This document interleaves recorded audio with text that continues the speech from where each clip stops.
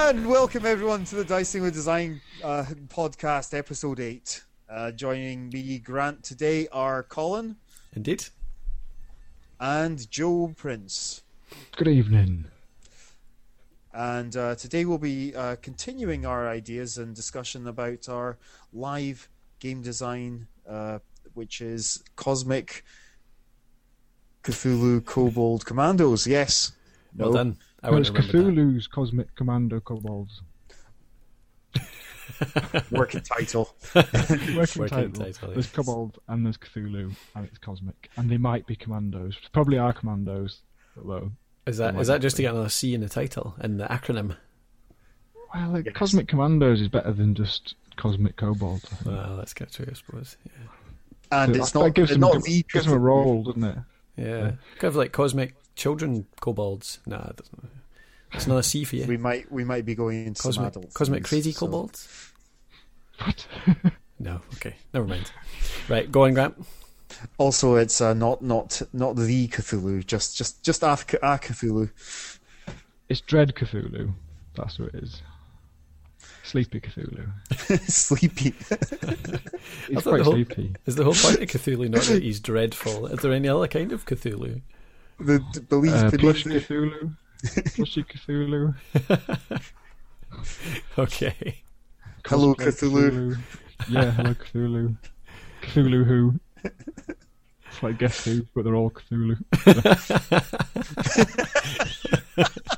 Does he have tentacles?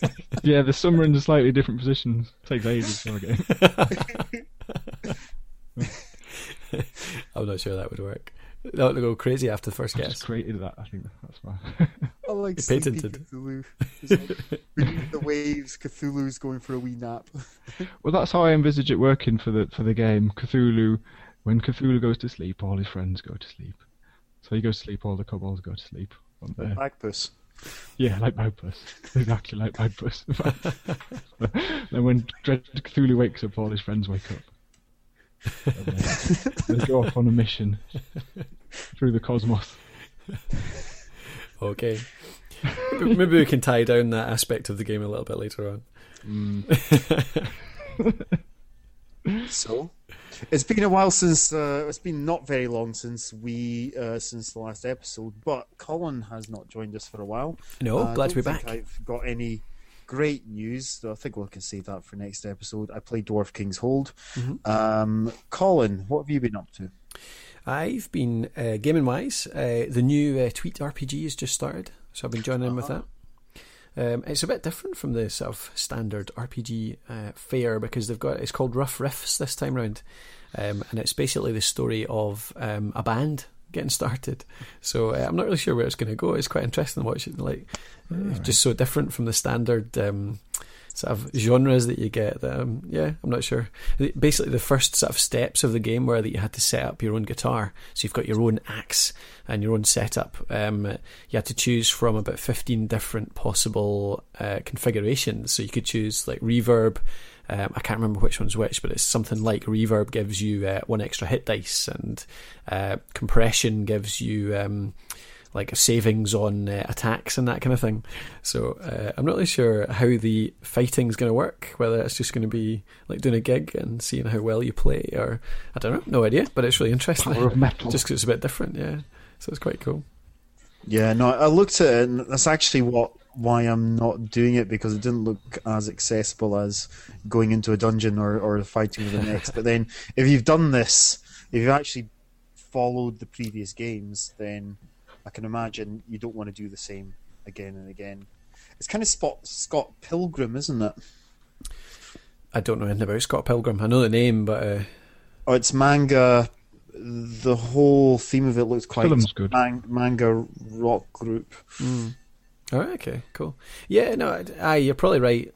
Well, I don't know, doing the same, just when you say doing the same thing again and again, plenty of us play plenty of fantasy-based RPGs, so I don't know, could probably get away with doing more and more. And the last one, I mean, he's done the last one I did was sci-fi, and then the ones before that were pure dungeon bashes, so I guess it's good to get the variety in.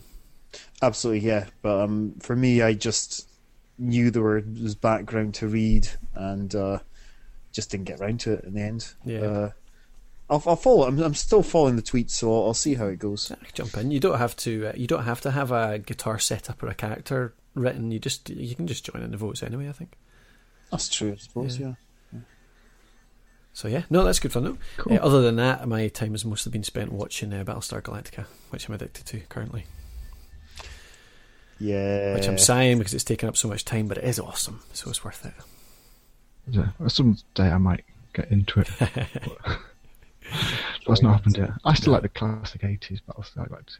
It was a very different vibe. You knew who the Cylons were. Yeah. See, I never watched the original, so I wasn't one of the ones that were outraged when I found out Starbuck was a girl, which apparently is the case with most. How can you be outraged when the girl is Katie Sackhoff anyways? Yeah, that's true. I haven't seen it. Okay, let's not fill this with geek drooling. Yeah, okay, cool. Right. But no, that's about it, Big actually. Theory in Big Bang Theory. What was that, sorry? She did appear in Big Bang Theory, didn't Oh she? yeah, as Starbuck. Yeah, I That was a remember geek dream, I think. Yes, indeed. Yes. Anyway, back to Cthulhu. Yeah. Colin. Yes.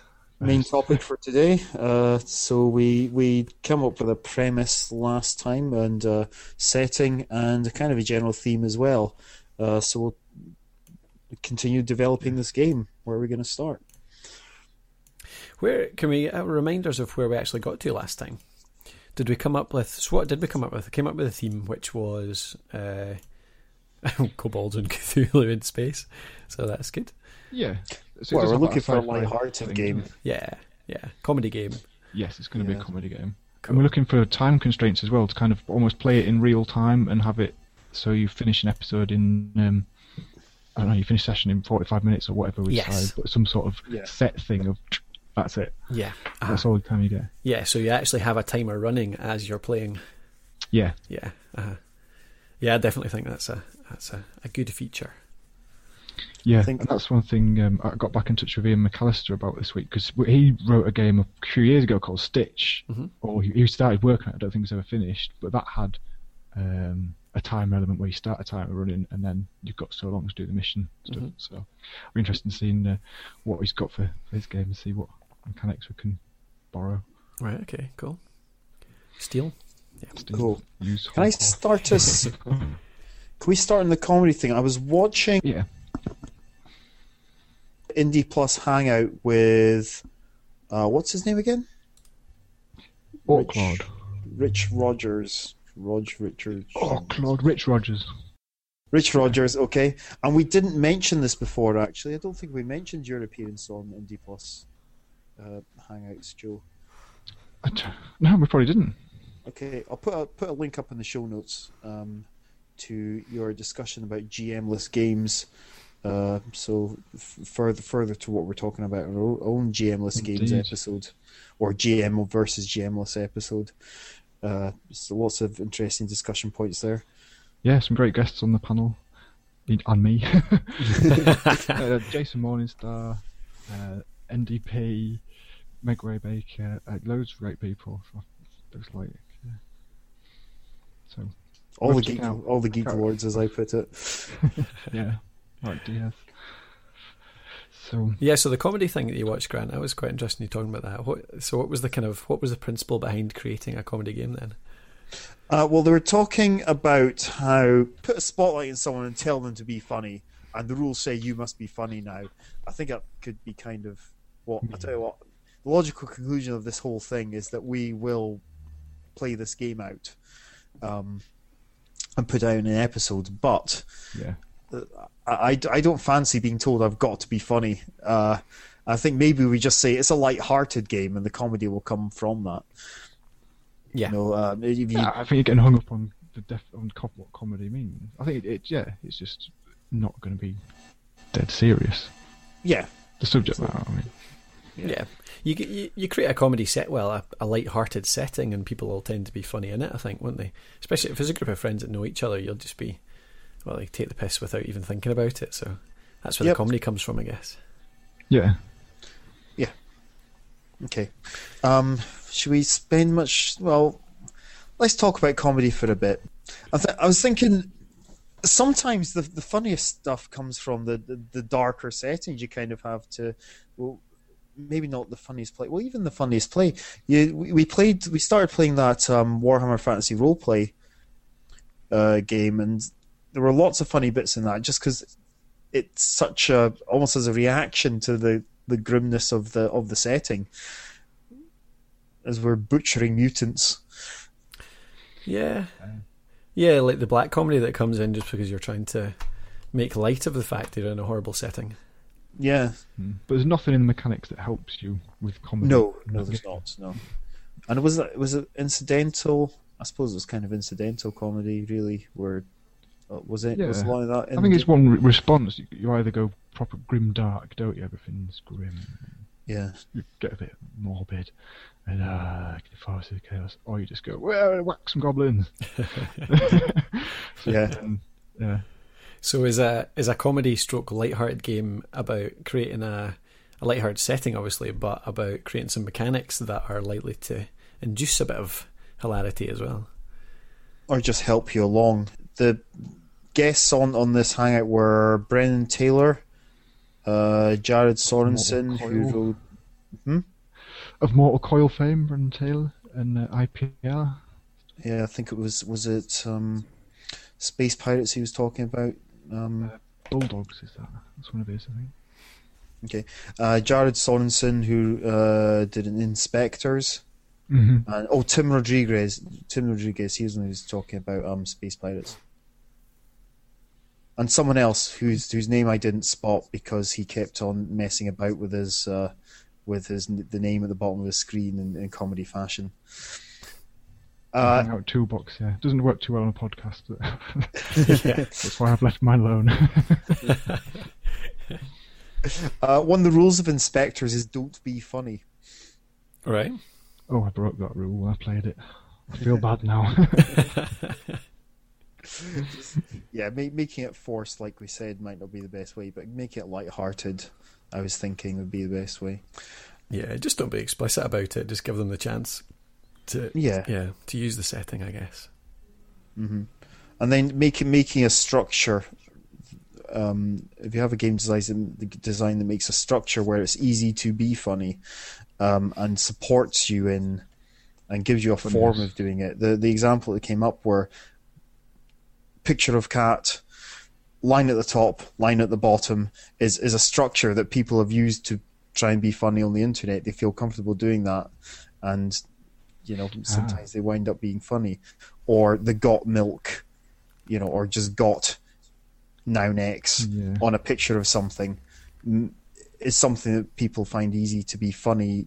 It's a structure that people can be funny with, and you can maybe take that onto a games design. Cool. That sort of principle where you have a structure. People, a quieter person or someone who's not as outgoing can use that structure to aid them. Yeah, as a platform, and that's similar to a lot of gameless games, isn't it? Where you have a scene economy and stuff, so everyone gets a chance.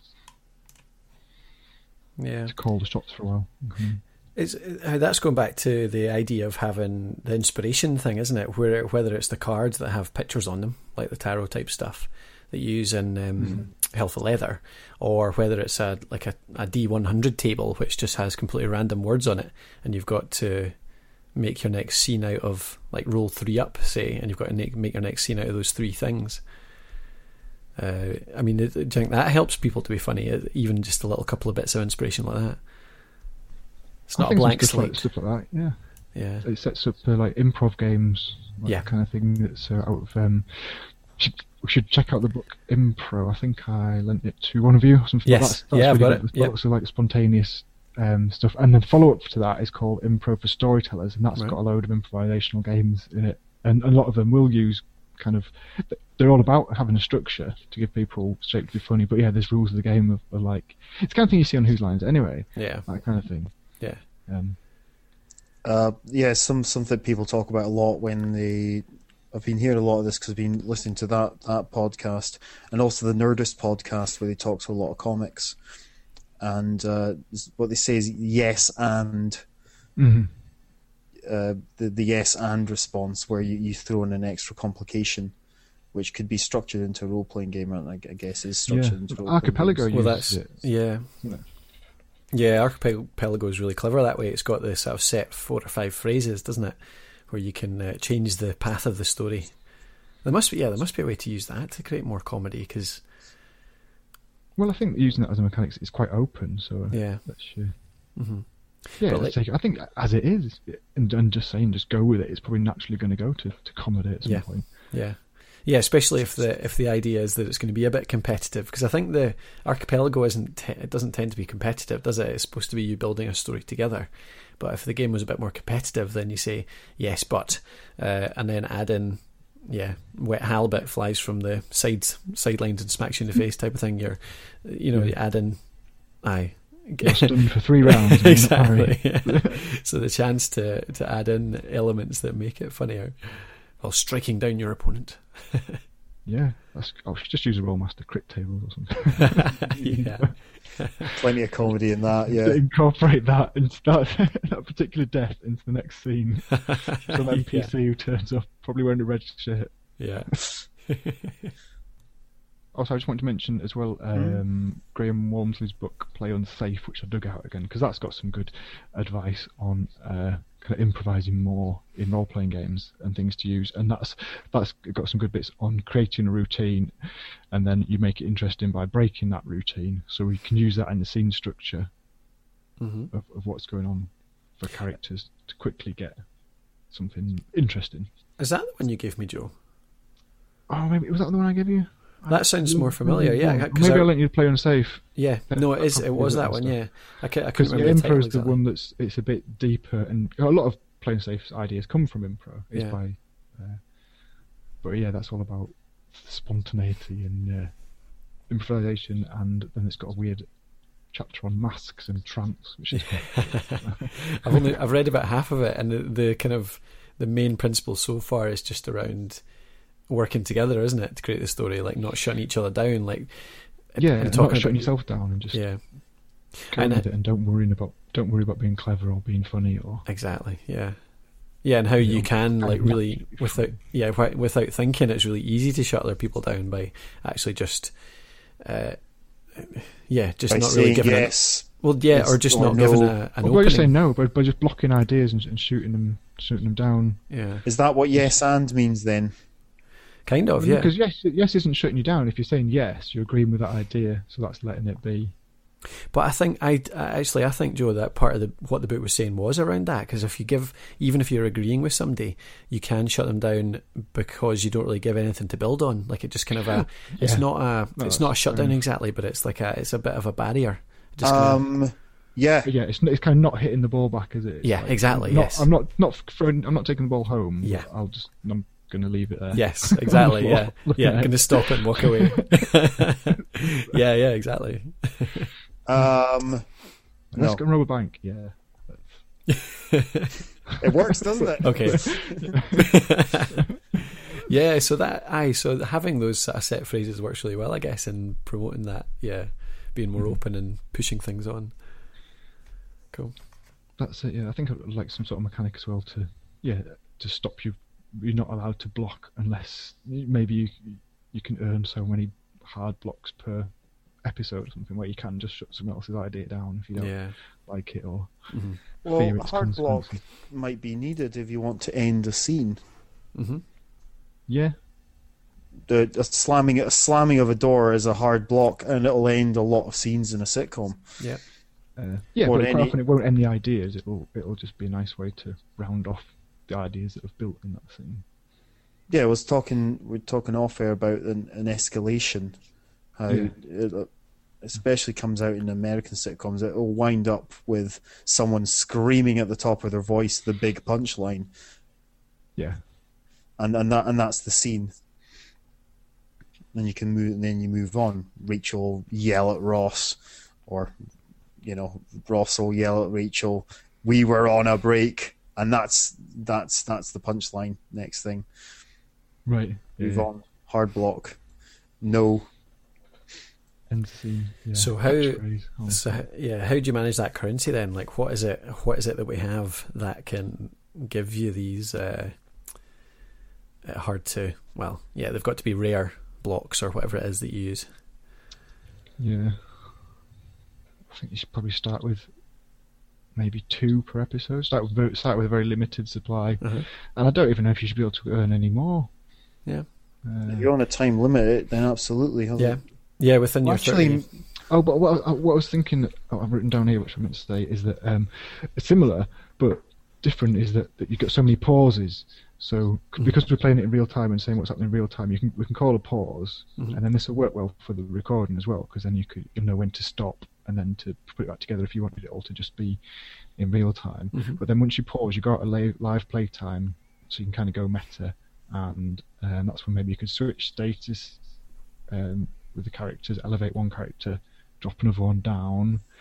You can negotiate new characters coming into the story. We could use random items or cards as prompts, or bring in a rule or something for the next scene, like bring in one of the game rules or something. Or use a time switch, like Cole was saying, we should have so many Cobalt time switches per episode that you can use to go back in time and do something again. Do you reckon each kobold just has an hourglass strapped to his belt, and it's been charged with the power of Cthulhu so that he can use this hourglass? This hourglass has only got so much sand in it, represented by like counters for us or something. And that would be used to do this of the rewinds, the pause, the time shift entirely type of thing. Yeah. The characters wind up talking about these timers all the time, which would make it kind of, it would be something that comes up all the time.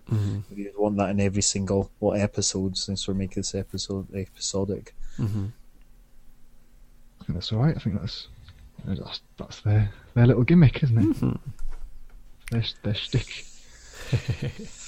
The cosmic kobold stick. Time traveling, time shifting. Yeah, and it's and then you can have a scene which could end quite funnily. Like basically, they can all get wiped out, can't they? They could all get destroyed because they do something stupid. Except one of them, who then flips the time switch. They go back in time, so they're all still alive. Yeah. Or they meet each other. Yeah. They meet themselves in another time frame and destroy the space-time continuum, as Doc Brown would say.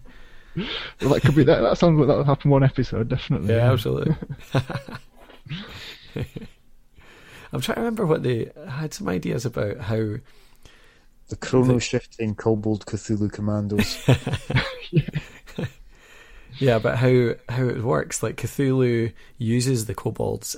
Like kobolds are the only race in the galaxy that have this, or maybe they're the only ones that can. They're the only ones who are too stupid to go mad when they talk to him. Yeah, with Cthulhu, he's mad. I thought we could have a scene of like Cthulhu tries to get like some shit hot space cowboy stormtroopers on them to be his minions, but when he talks to them, what happens when Cthulhu talks to someone? They just go gibba gibba gibba, driven completely insane. So he has to use the kobolds because they're the only things that in the galaxy that he's found that are stupid enough that they don't go mad when he talks to them and looks at them.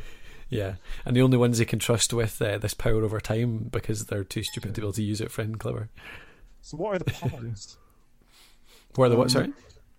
The parts are all players kobolds. Does somebody have to be Cthulhu? I think one person will play Cthulhu. Yeah, and they'll be the. It's like Matthew. I'm going to be Cthulhu. Can you guess who?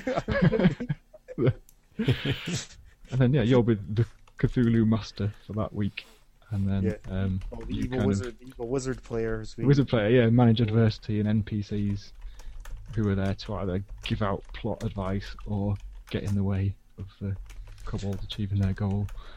I'm searching through Google Plus apps just now to see if there's a voice switching one, because Cthulhu's got to have a big voice effect on him.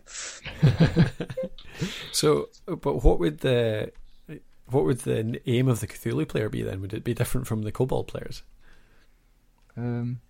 Yeah, I think so. But only slightly different. Like the aim of the Cthulhu players is you want to come up with a good quest to send the kobolds on, and then you want them to kind of get as close as possible to achieving it. But then blow up at the very end. But then blow up at the very end. Well, something that came out of the Google Hangouts discussion was the fact that success doesn't lead to very good comedy. It's the failures that will, it's failures that will be more entertaining. So does Cthulhu have this sadistic need where he sets them quests, but actually he doesn't really want them to succeed because he hates them so much and he's a bit evil? So actually, raises their hopes and sets raises them. hopes and raises hopes. Oh, no, I think he does want them to succeed in the quest because they're his only minions, so he's trying to use them against the other elder gods and to further his ambitions. So I think he wants them to succeed, but probably the Cthulhu player doesn't want them to succeed. No, maybe no. Doesn't want them to succeed because. We'll do it like Levitt and Lycanthropes. If the Cthulhu player thwarts the rest of the kobolds, then their kobold gets to come and sort everything out and look great. Right. Just comes in and saves them all. So it's in the Ex Machina. Yeah, so it's in the Cthulhu player's interest to set a really difficult quest. Yeah, and there should be some sort of limit on how much adversity he's got to throw their way. Yeah, like they would have a sort of a system like HeroQuest, where they've got tokens, a set amount of tokens where they can throw in their path. Yeah, something like that. Or just certain out of hard blocks or statements you're just allowed to come in with and stuff. Yeah. Well, you can say, "Oh, I'm playing my adversity joker." A tractor beam sucks you into a wormhole. Yeah. And you end up on a jungle planet. Yeah. Sorry, I'm just writing this down. Yeah, me too. Sound of typing in the back of a podcast, just what everyone wants to hear. Cool. Yeah, I'm trying to use my pad instead of my mouse so that you don't hear the clicking. Yeah. When I click. Okay, so do we have to? Do we have to set the questions then, or the blocks, like how they work, or is that more mechanics that we can do later on? We're still going for overall stuff at the moment. I think we could probably pin that down later exactly how it works. You've got an Yeah. idea of the general area you want it to work in. Yeah. It might even be that we'd just try and play some first and then think when do you need to use that. Yeah, what type of ones would be used? Yeah. So Places. okay, so the Cthulhu player's aim is to defeat the kobolds, set a quest that will defeat them, and then use his powers to stop them getting there. But then does that? See, that sort of seems to me to conflict a bit with the fact that Cthulhu wants them to win. Do we have to have another player? So Cthulhu isn't a player. Cthulhu's just there. And then there's I another. think you just So have to the wizard- roleplay Cthulhu as wanting them to succeed, but actually you're working against them. Does that make sense? The player's working against them, but the main character... Because Cthulhu probably won't appear that much. He'll appear at the beginning to give them their quest and stuff. And Right, okay. at the end, when they have to explain why they've messed up again, Yeah. he goes to slip back to sleep. So And there. he wakes up with a slightly different personality. Yeah. He's wacky like that. Indeed. So the kobolds, are they against each other or are they a team? They're a team, Mm-hmm. and there's cases of most kobolds. What was that, sorry? And there's cases of as most kobolds, so they're backbiting, infighting, Right, yep. scrappy. Well, it depends on who your character is, because that's one thing that we do. That we do a player character, kobold character, Yep. creation, kobold commando, Yep. kobold cosmic commando. I'll come in again. Yeah. So they are a team, but there is the standard. They know they're going to get a little bit more kobold food if they are the one that actually completes the quest, or they're the one that picks up the trophy. They want the biggest, shiniest medal. Yeah, exactly. Can they get given different medals based on their performance? Yeah. So if you manage to take all the credit, you get the biggest, shiniest medal. Yeah. Could you get whippings? more boons to take over into the next episode as well? It should be maybe some kind of bonus. Your medal would become maybe an item or something that that kobold can refer to and get a bonus for that. Yeah, because I quite like the idea of it being episodes, but that it does have a bit of an ongoing story as well. Oh yeah, you want to have it link up. You want to be able to play a campaign. Yeah. Well, there's a point then. So, sorry, go on. and like you said, having short play time, so, between half an hour and an hour, we'll see how it runs, means you can in a good long session do 2 or 3 episodes in a go, or just have it a one-off and then go about our business for another week. Yeah, exactly. So the kobolds want to, so it's semi-competitive or semi-collaborative. Yeah, it's like comedy. Collaborative but competitive. Yeah. Or at least inter-character it's competitive. Is it just going to be Dad's army, basically? They're all trying to work together, but they're just all idiots. Well, there might be elements of that. I see it more as like a Red Dwarf kind of thing. Yeah. They've all got completely different aims. Yeah, that's probably something we should have as well as part of your character design. It'd be good for your kobold to have an ambition, some defining characteristics. Yeah. I always liked the when we did our Hero Quest character generation, they kind of randomly rolled boon and disadvantage. Like, you could come up with your own, of course, but like it'd be good to have a table of completely stupid disadvantages. Like, kobold only has one nostril. Like, what effect would that have in your kobold exactly? How does he smell? Mocked by all the kobolds who have 3 nostrils. Yeah. Exactly. Yeah, it would be quite a stigma because they are like quite dog-like, so they're probably quite proud of their smellers. Indeed. But what do you think of that? What do you think of setting down things like that? Or I know, Joe, you probably prefer to completely open character creation and go and buy the games you design. Well, no, it's fine to have something set down, but then you have to write it and set it down. Yeah, true. Just more work. Oh, I see. So the way you design games, something more vague like physical disfigurement, and you leave. If you could just grab a role-playing manual, just Rollmaster or something. If we've just got a table like that somewhere, maybe for Rollmaster or Old Warhammer or Wartime or something. Well, that Hero Quest one. I don't know where that was from. It was one that was it Russ that we were playing that with.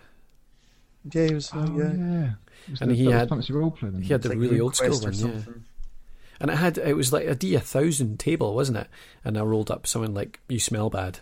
It was someone ridiculously pointless like that. But we could have a small table. We could have a small table of quite vague entries like physical disfigurement, mental illness,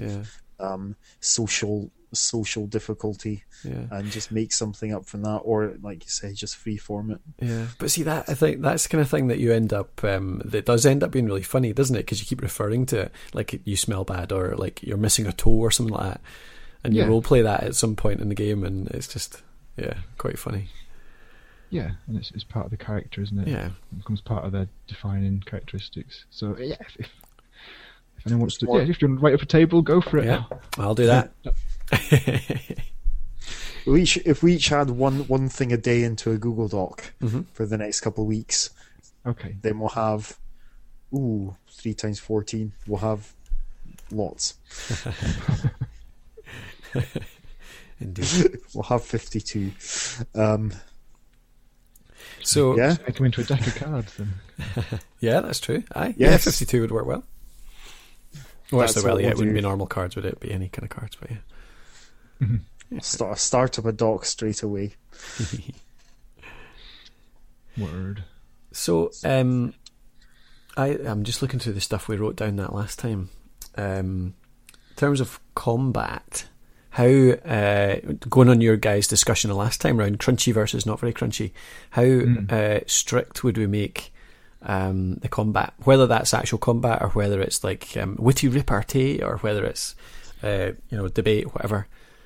Would it be numbers based? Would it be like based on a grid, like actual sort of Hero Quest style combat, or is it going to be completely? I think it should be like wrestling. It should be booked. We should book who the winner's going to be, and then have the fight and try and make it as good as possible. Maybe you could buy a victory or something.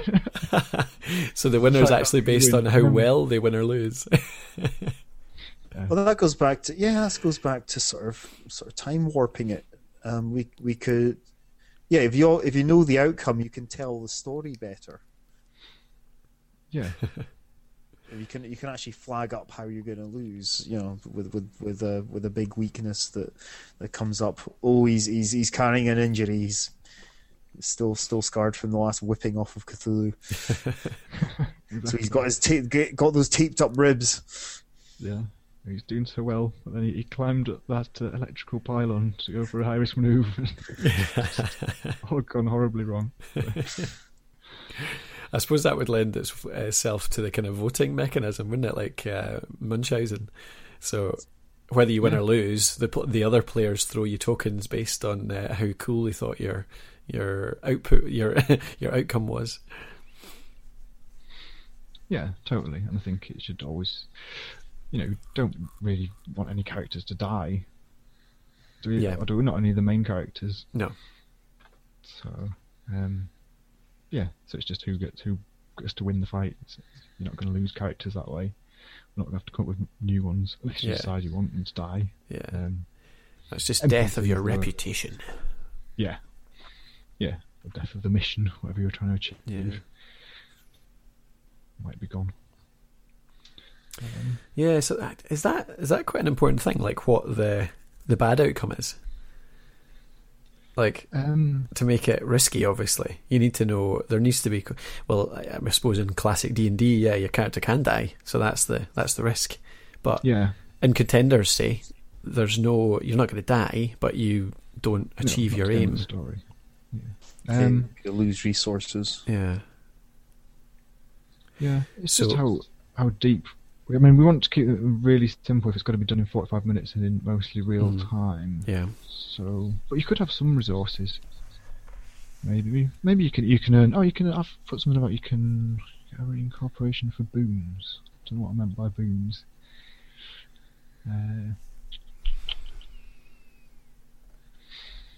But definitely some sort of currency. Yeah, no, I agree. Someone you can swap for the time shifts. Yeah, exactly. Because there's no limit in Archipelago. There's no limit on how many times you can use phrases, but then again, it's supposed to be cooperative rather than competitive. Yeah.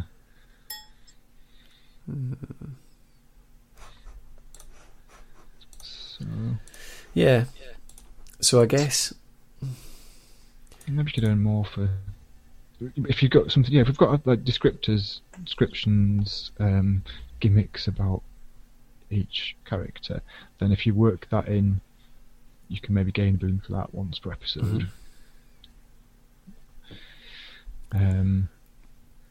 So you might pull something off based on whatever your characteristics are. Sorry, go on, Brett. There was a Pantheon, apparently. I think I heard someone talking about the other day. I've got that. It's about you're actually awarded for, or maybe it's something else, but you're awarded for acting up to your archetype. The example I heard was if you are the chef on the boat in the middle of the sea, played by LL Cool J, then if you swear a lot and wisecrack all the time, and you die first, then you will get awarded a point. Yeah, that's how that game works. Well, it's kind of limited into after you've seen the scenario once, you know what. Well, you can remember what awards each character gets. It's kind of a one-shot deal, and it's a bit complicated. The awards, there's a lot of them, a lot of things you have to look out for. But with something like that, is definitely what we want. Some sort of maybe just simpler, just like if you act in character. So what do we need for character generation? You're going to need a name, and you're going to need your random descriptor from the table. And maybe an ambition as well. Just gonna have to go on the feet. as with all things in this game, we want to be fairly minimal. Yeah. Yeah. Name descriptor. Aim. Yeah. Would using one descriptor maybe an award could be another descriptor? Yeah. You start off with one, or maybe two, and the more you can work in, the more you'll get, and make it sort of branch off. Get more rules on the table. Yeah, sounds good. Maybe a play group can actually start off. You have to the table is something that can be built up as you go along. You know, everybody starts off with two. They pick one for their own character and leave one for the pool. That's nice. Yeah, that's a good idea. And then when you gain a benefit, you get one, and then have to put another two into the pool. So it's like, right, I'm gonna pick Smelly off of this list, and I'm gonna put in Paranoid and Bright Purple Skin back into the pool for someone else, for some other poor unfortunate to pick up. Yeah, I like that. So they're added in by the players. Some of it's actually generated at the time. That's good. Have you read Gen 3.16 yet, Grant?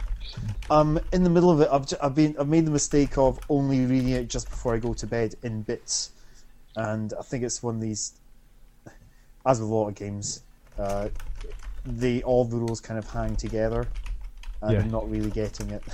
I'm not getting a big picture. I've got to sit down and read it.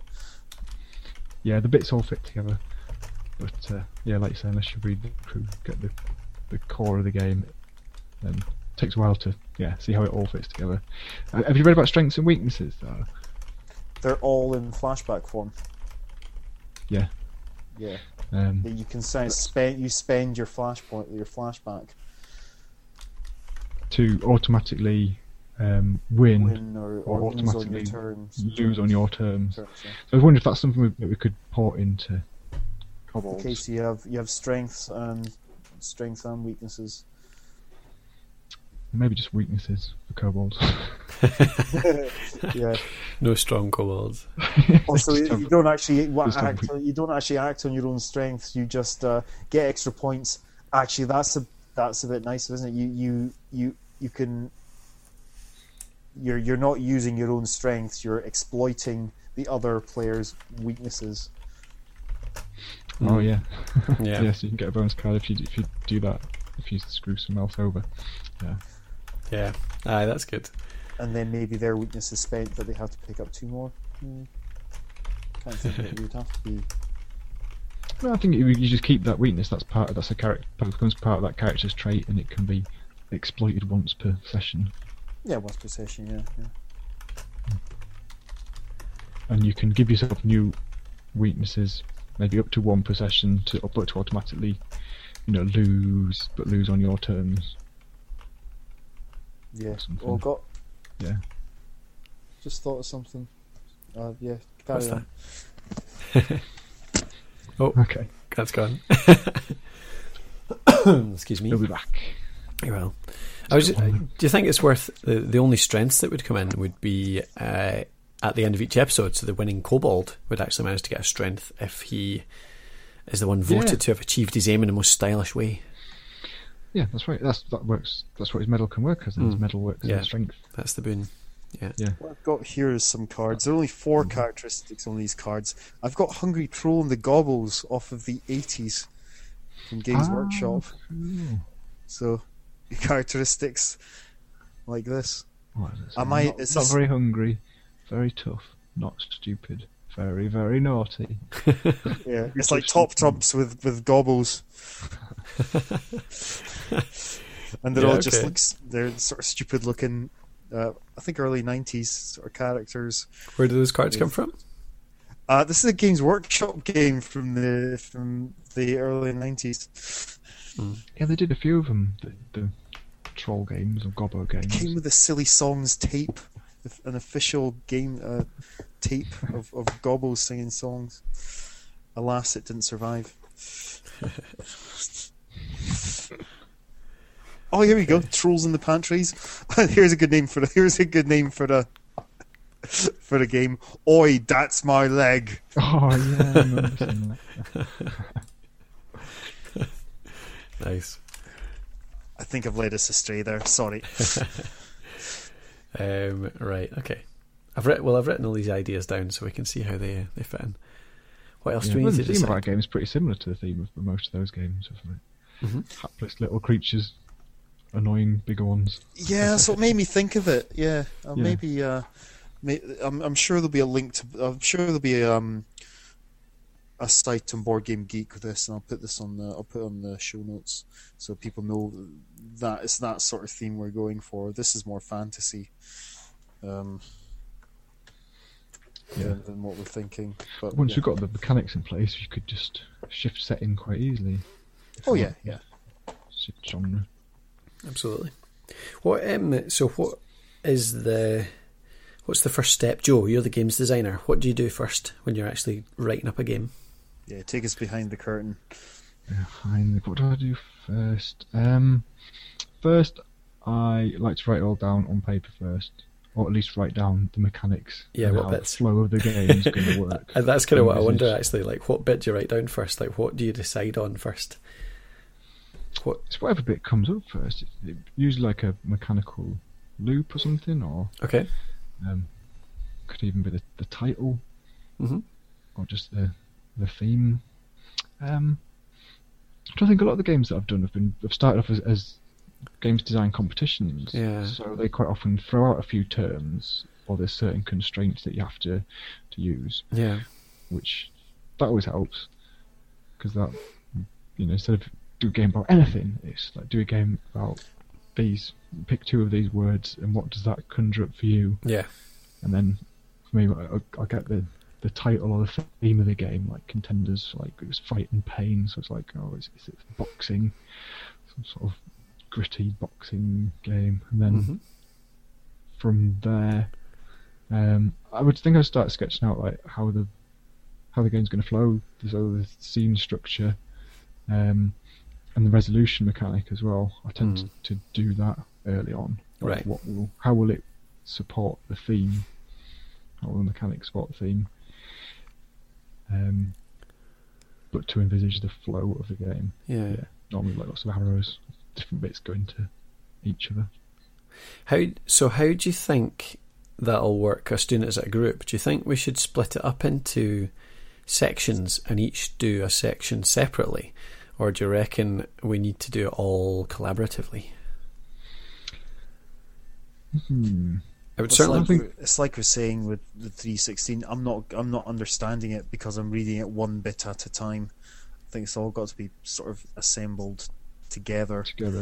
Otherwise, it falls apart. See that's the thing. It would. I'm sure it would. Start that again. I'm sure it would work better, or it would read better if we did everything together. But it's definitely the harder way to do it. Well, it's difficult to figure out what you would petition up at this stage. Anyway, maybe further down the line, I think if we'd got ideas of like, oh, it needs someone to do some work on the background or whatever, and someone to write up the mechanics in a form that makes sense to us all, and someone else to do something else, then that's fair enough. Yeah. But I think we all need to be involved in all those steps. Yeah. But if this is new ground to me as well, I'm just designing my own. Yeah, no, absolutely, yeah. So, well, okay, I suppose what I'm getting at is, what do we do now? What's our next? How do we actually start building this? Because we've been talking about it for like a couple of months now. So, what is the next step in actually trying? Do you think we need to get a playtest version? That's what we need to do. Yeah, but how do we make a playtest version? Okay, right. I think we can have to sort of draw a line and say, right, we're going to use a deck of 52 cards, and nail that, and then say, I don't know. Oh, is that an example? Just to put a constraint on it and say, right, we're going to do this now, or we're going to use a deck of 10 cards to play whenever you're playing a. It doesn't have to be this, but whenever you're playing, whenever you have a conflict of how the story is going to run, then you play these cards and add on bonuses for +5 for every one of the characteristics you're exploiting. Mm-hmm. Yeah, we could go with that. I think that's a bit too complex that for was our just the example. needs. Yeah. Yeah, no, fair enough. I think I like the Helpful Leather resolution. If we've all got access to a deck of cards with some images on, then because there's 3 of us, whoever's not involved in the conflict, whoever's not saying, I don't think it should go that way, they just draw a card and just kind of adjudicate on it and put their own spin on it, how it goes. Alright, so it's just one person drawing a card, showing the other 2. Yeah, and we start off as a 3-player game because that's what we got. And exactly. And extrapolate from that to look at other possibilities. Okay. So you think it should have a minimum of 3 players?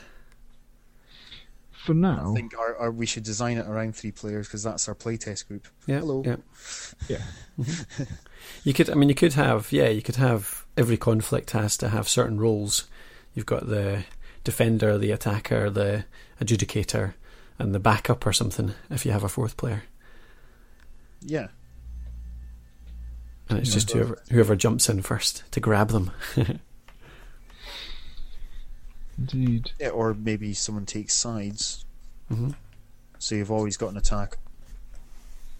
We need to figure out what the conflicts are going to be around, or what the stakes are going to be as well. Yeah. Like, we don't. They're not that important. It doesn't really matter that much what happens. That's why in Helpful Leather, I'm saying, like with a minor conflict resolution, someone just adjudicates, but from that, nothing that major can happen to the story. So maybe we need something maybe we need to keep conflicts that have the crunch bits tied to important plot twists. Yeah.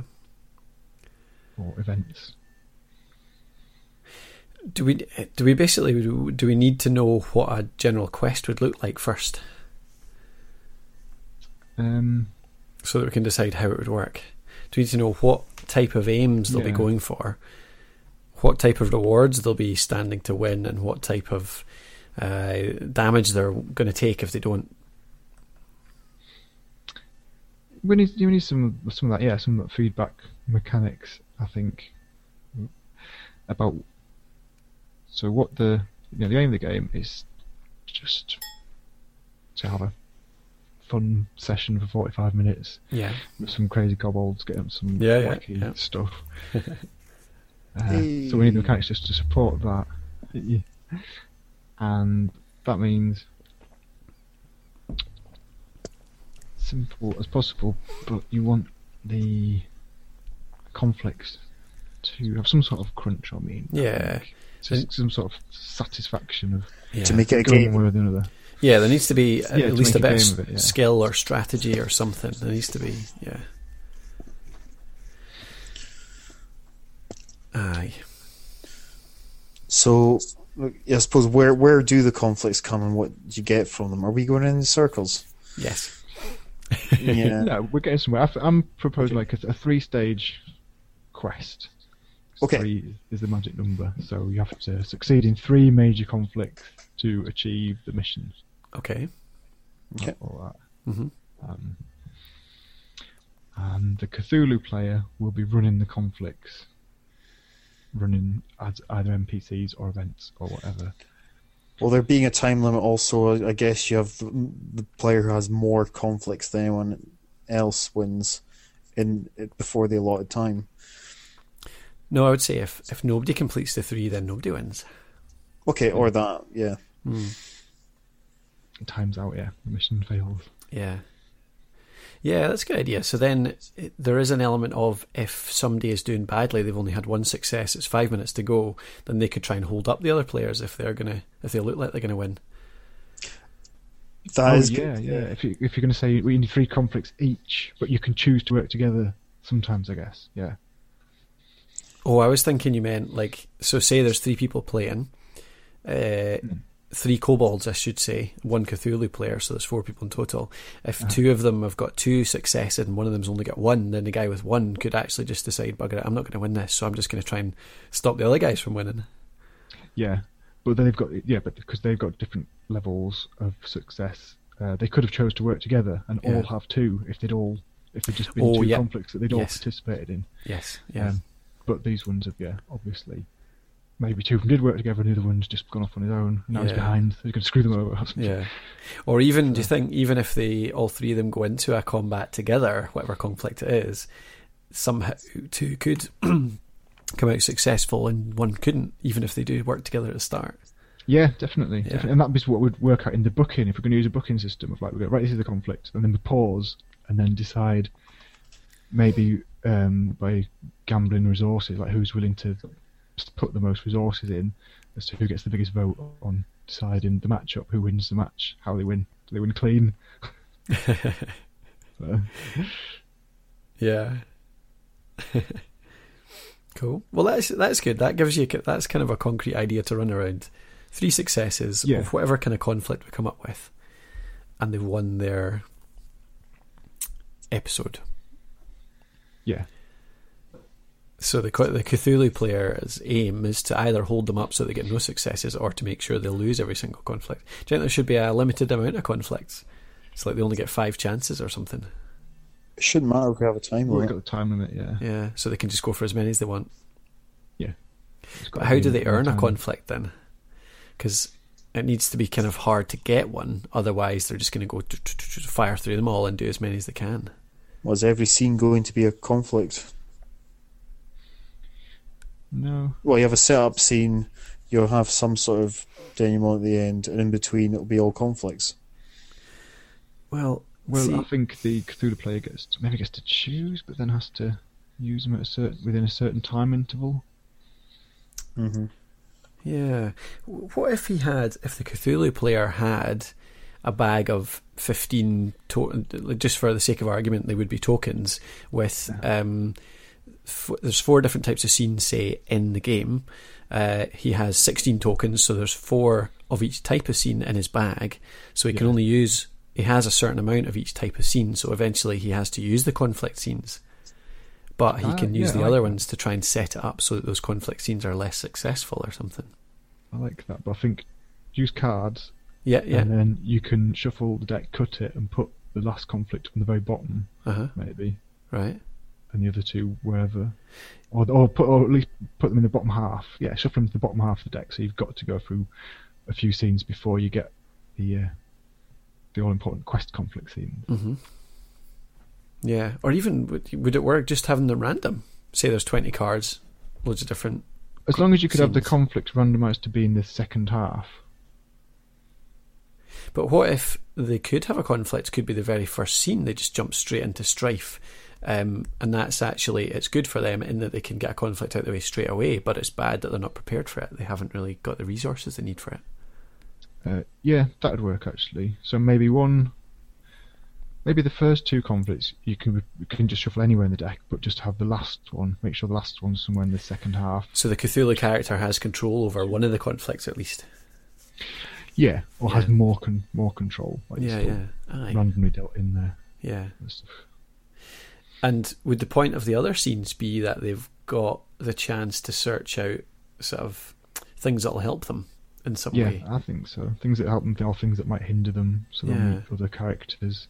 Yeah, search out allies or search out artifacts that can give them a hand. We could use the Labyrinths and Lycanthropes card system for that, to see how that works, because that's got your 4 suits.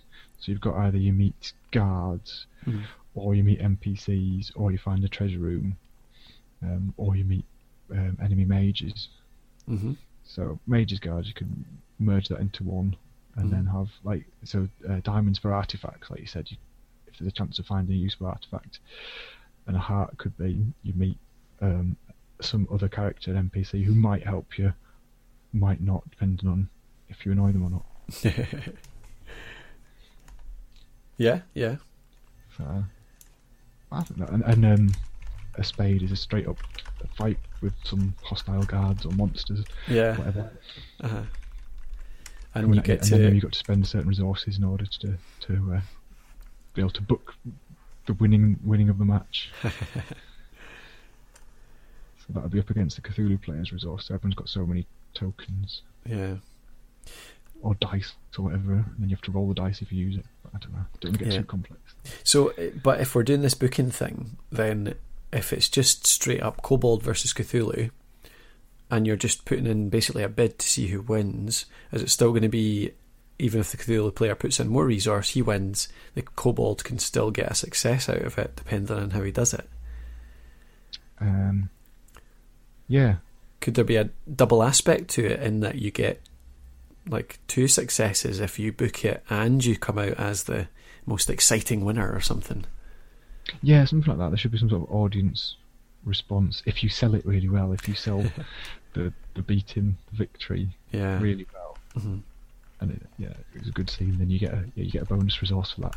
So when it comes to the next one, you get more chance of winning, or you save it up for a quest scene, so you can actually succeed in that. Yeah.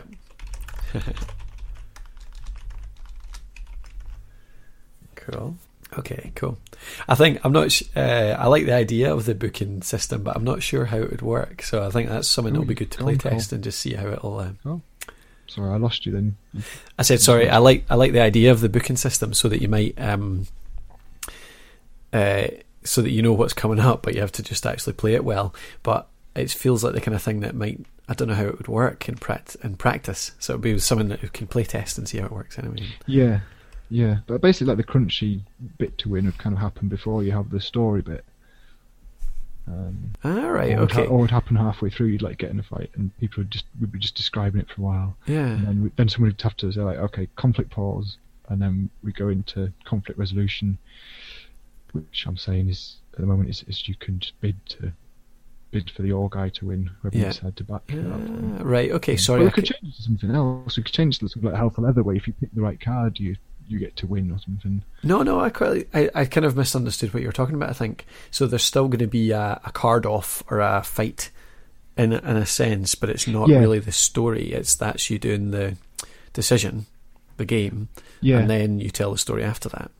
Yeah, exactly. Pause for the crunchy bit, and then describe it. But there's a chance to win boons, tokens, successes, whatever it is, during that story by like you say, by selling it. By selling it really well, or so someone can offer you a reward and something, like if you can incorporate this into it, and you get an extra boon. Yeah.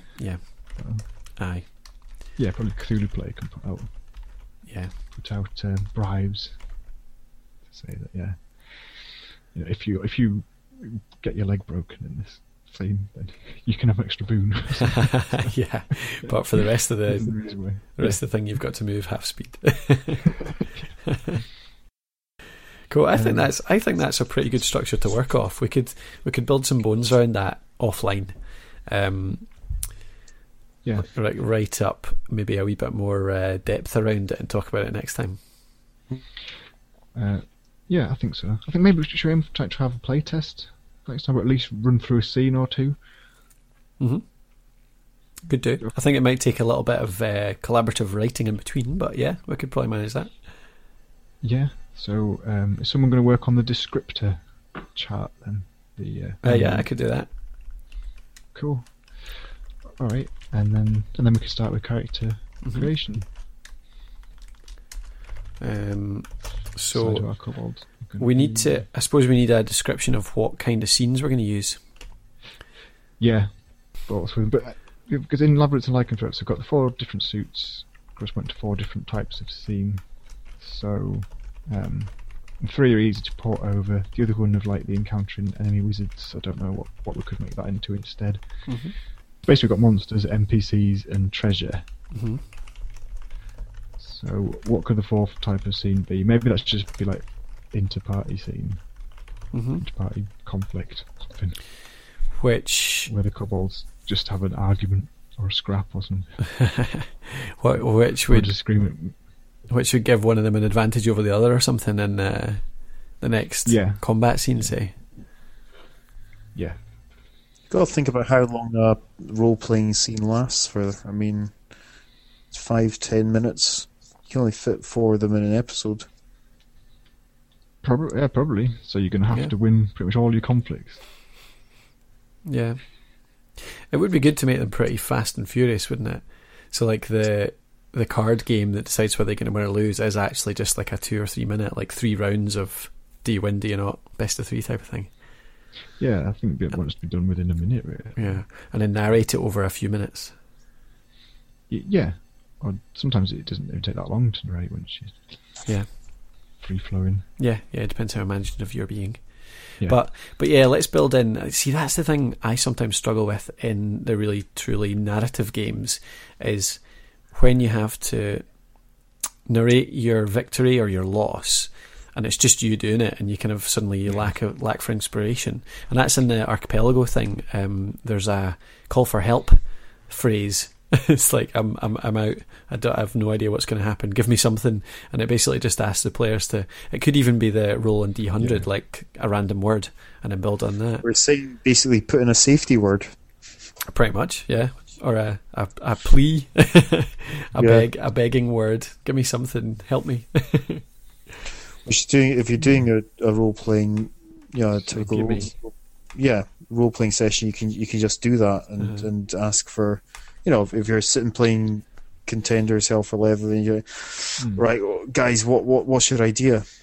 But we never tend to do that, I don't think, do we? You don't tend to ask for help. Often. I don't do it enough. Yeah. I don't think. No, me neither. That's kind of what I'm saying, I suppose. And if it's built into the system, if it's part of the construct, then you would do it a bit more often, maybe. Would help people to do that. Yeah, and I think that the pre-arranging the narration or pre-booking how the conflict's going to end will help with that as well. Because then everyone knows what to narrate towards, so everyone can jump in with things, and we just know not to block that outcome. And as long as we keep that outcome open. Yeah, so you can have signs and portents of failure or success, and like you said, target all towards the what you know is going to happen. Yeah, the other thing is the voice as well, to look at whether we're just going to talk in character or whether we're going to step out into narration as well, or whether just move between the two. Because most kind of radio comedies and radio plays and stuff like that, the characters, they only speak in character. They don't. Yeah, it'd be hard to shift between the two, wouldn't it? Because it's pretty confusing. So maybe you could have a Cthulhu player as the narrator or something. So he fills in that role, that GM role as well. Yeah. Would that be kind of difficult though? Because then they would be directing pretty much all of the story, and the kobolds are they're just sort of telling their reaction to what's happening. I suppose it puts them more in a player role than a GM role, doesn't it? It's difficult. I've been listening to the Neverwhere radio play on the BBC. Yeah. And that's some of the scenes that they're saying it's obvious when they're doing exposition of the actual the setting, when they go, look at where we are, and look how everybody's dressed. This is so strange. Yeah. But you kind of have to do that. It's just a constraint. Yeah, but it works, because it works without having any narration. You still get a feeling of what's going on, and your background noises are good as well. If you can get some of them on your magic device, cool. Yeah, background sound, definitely sound effects. We could always put them on afterwards, couldn't we? Yeah. If we're recording it, so. I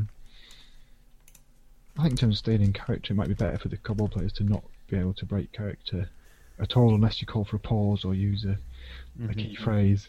Yeah. Give me or time shift. And want these to be short scenes, like you said. It's hard to stay in character for a long, long time, for more than a few minutes. Yeah, so there just needs to be structure in the scenes, doesn't there? They're like 3 stages, like set the scene, play the scene, and decide the conclusion type of thing. So the play the scene part is actually just all in character. Yeah. And if you were so inclined, you could edit it up and just take out those sections so that actually, it's just what works like the radio play that we're hoping for. Yeah. So we could put that up on the site, can't we, as different downloads. So you could choose to download the whole podcast, download just the actual play, download just the radio play. Yeah. I mean that'll come out with the playtesting, won't it? What works best as a recording, whether we need to have narration only. No, sorry, when we need to have narration or whether it needs to be character only. Yeah, and play about with it. It might even be making into the mechanics where you can pay to switch between the two, where you can grab narration at some point. Yeah. Throw something in. I don't know, but just in character, if no one else is blocking you, you can narrate anyway. You can bring a lot of stuff in just by like saying, "Isn't that remarkable? Seeing the charge of the light brigade coming down the hill." Yeah. Aye. Narrate stuff in anyway. Yeah, that would work. I'm just writing down the sort of that structure we talked about, Joe, and talking about sort of building resources before you come up to the conflicts. But if conflicts come right at the start, I wonder if it could be that there's incentive to complete your episode early, if possible. So, like, there is actually a bonus if a conflict comes up right at the start, even though it's more difficult. So, yeah, if a conflict comes up early, then there's a bonus to that because it might mean they complete their episode early. So, like, if you have 40 minutes for your episode, if you complete it in 30 minutes, get your 3 victories, then maybe extra boons or extra bonuses or something like that. Bonus round. Yeah. Yeah. You get sort of a what do you call it, an indulgence scene, Yeah. gratification scene. Cobalt gratification. I don't know if I want to roleplay that. No, just you basically diving around a pool of gold like a Scrooge McDuck or something. Oh yeah, that would be good. That would hurt, though, wouldn't it? Really, it would just really hurt. When you dive in some coins under impact, Yeah, totally.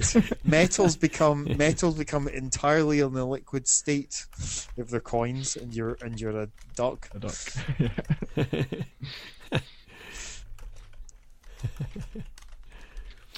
Cool. So, do you think that's enough for just now? I think that gives us the skeleton to flesh out. Indeed. Some working order next time. Yeah.